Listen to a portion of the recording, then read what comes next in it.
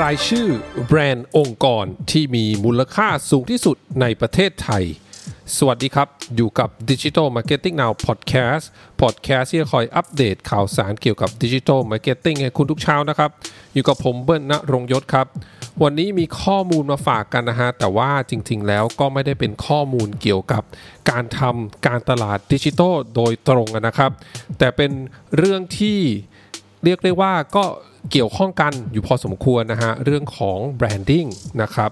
แต่ว่าในเคสวันนี้นะฮะเป็นแบรนด์ที่เป็นฝั่งของ corporate brand นะฮะหรือว่าแบรนด์องค์กรนะครับซึ่งมีการจัดอันดับนะฮะโดยการร่วมมือกันนะครับระหว่างคณะพาณิชยศาสตร์และการบัญชีจุฬาลงกรณ์มหาวิทยาลัยร่วมกับตลาดหลักทรัพย์แห่งประเทศไทยนะครับซึ่งจัดมาเป็นปีที่11แล้วนะครับจัดลิสต์นะฮะองค์กรที่มีมูลค่าแบรนด์องค์กรสูงสุดของประเทศไทยและในอาเซียนประจำปี2563นะครับหรือว่าถ้าเป็นชื่องานในภาษาอังกฤษนะฮะชื่อรางวัลในภาษาอังกฤษเนี่ยก็จะเป็น ASEAN and Thailand's Top Corporate Brands 2020 นะครับมีแบรนด์อะไรกันบ้างนะครับก็อันนี้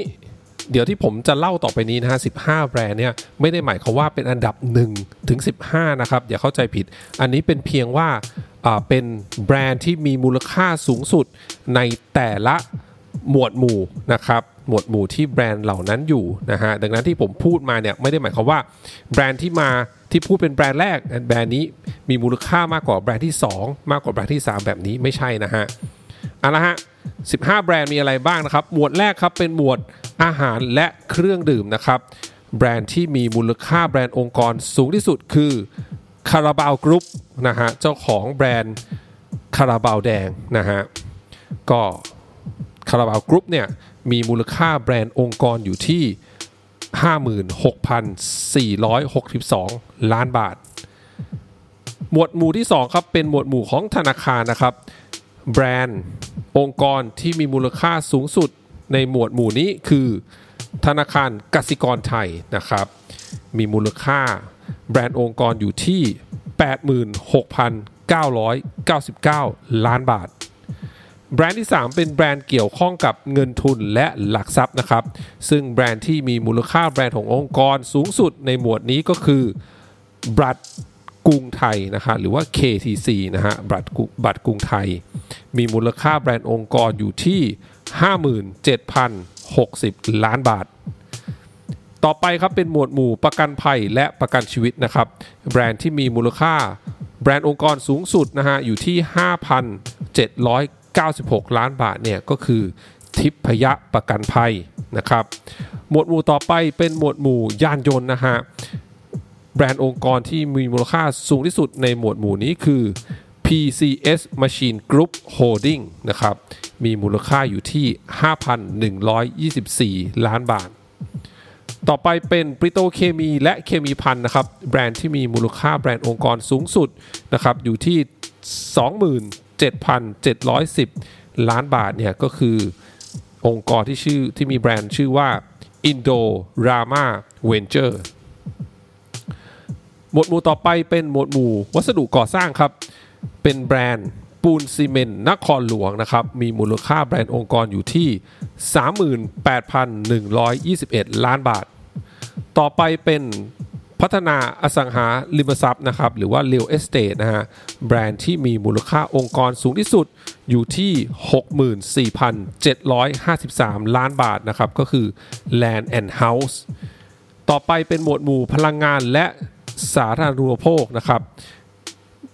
แบรนด์องค์กรที่มีมูลค่าสูงสุดอยู่ที่ 137,032 ล้านบาทนะครับก็คือพลังงานบริสุทธิ์ครับถ้าจากในลิสต์วันนี้เนี่ยน่าจะเป็นแบรนด์ที่มีมูลค่าแบรนด์องค์กรเนี่ยสูงที่สุดแล้วนะครับแล้วก็ต่อไปเป็นการแพทย์ครับหมวดหมู่การแพทย์นะครับแบรนด์ที่มีมูลค่าแบรนด์องค์กรสูงที่สุดก็คือโรงพยาบาลจุฬารัตน์มีมูลค่าแบรนด์องค์กรอยู่ที่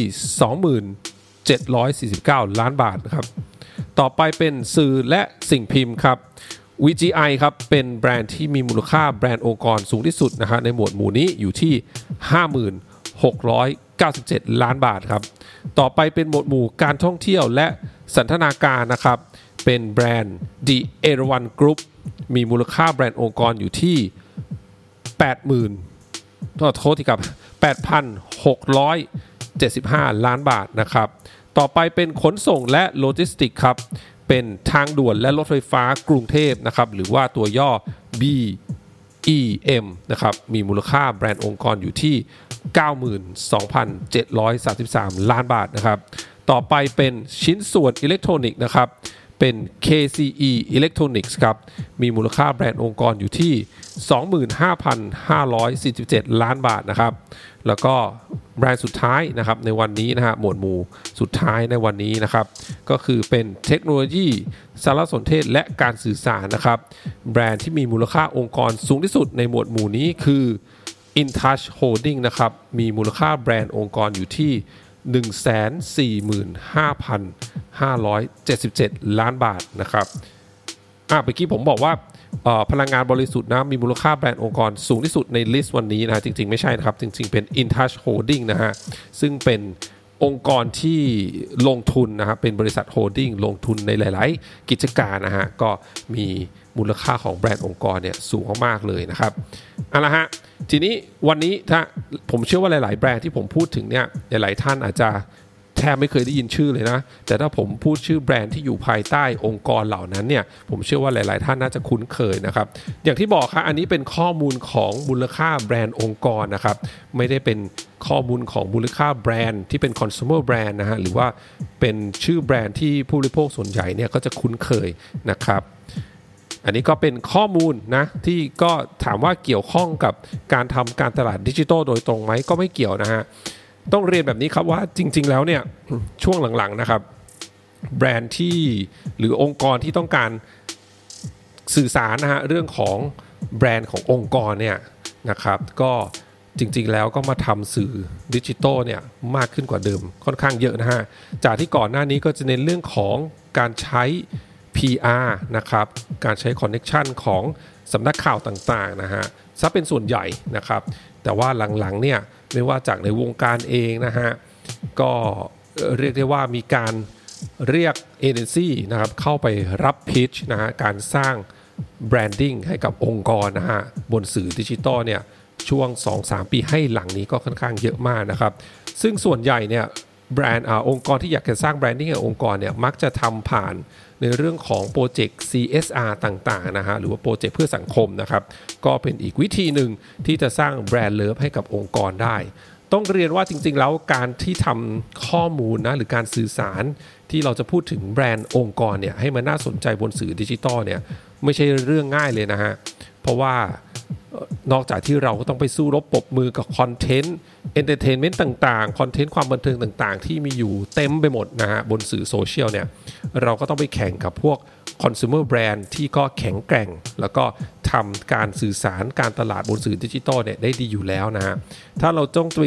แข่งนะฮะกลุ่มเป้าหมายเดียวกันเนี่ยนะฮะก็เรียกได้ว่ามีความท้าทายอย่างมากนะแต่ว่าก็ไม่ใช่ว่าไม่สามารถทำได้เลยนะฮะมันก็มีแนวทางที่จะสามารถทำได้อยู่นะขึ้นอยู่กับเจ้าของแบรนด์แล้วก็คนที่จะทำงานให้กับแบรนด์นั้นๆนะฮะว่าจะนำเสนอออกมาอย่างไรนะครับนี่แหละฮะข้อมูลเกี่ยวกับแบรนด์องค์กรที่มีมูลค่าสูงที่สุดนะครับในประเทศไทยนะฮะ15หมวดหมู่ด้วยกันขอบคุณทุกท่านมากที่รับฟังวันนี้ครับเดี๋ยวพรุ่งนี้เป็นเรื่องอะไรฝากคอยติดตามกันนะครับสำหรับวันนี้สวัสดีครับ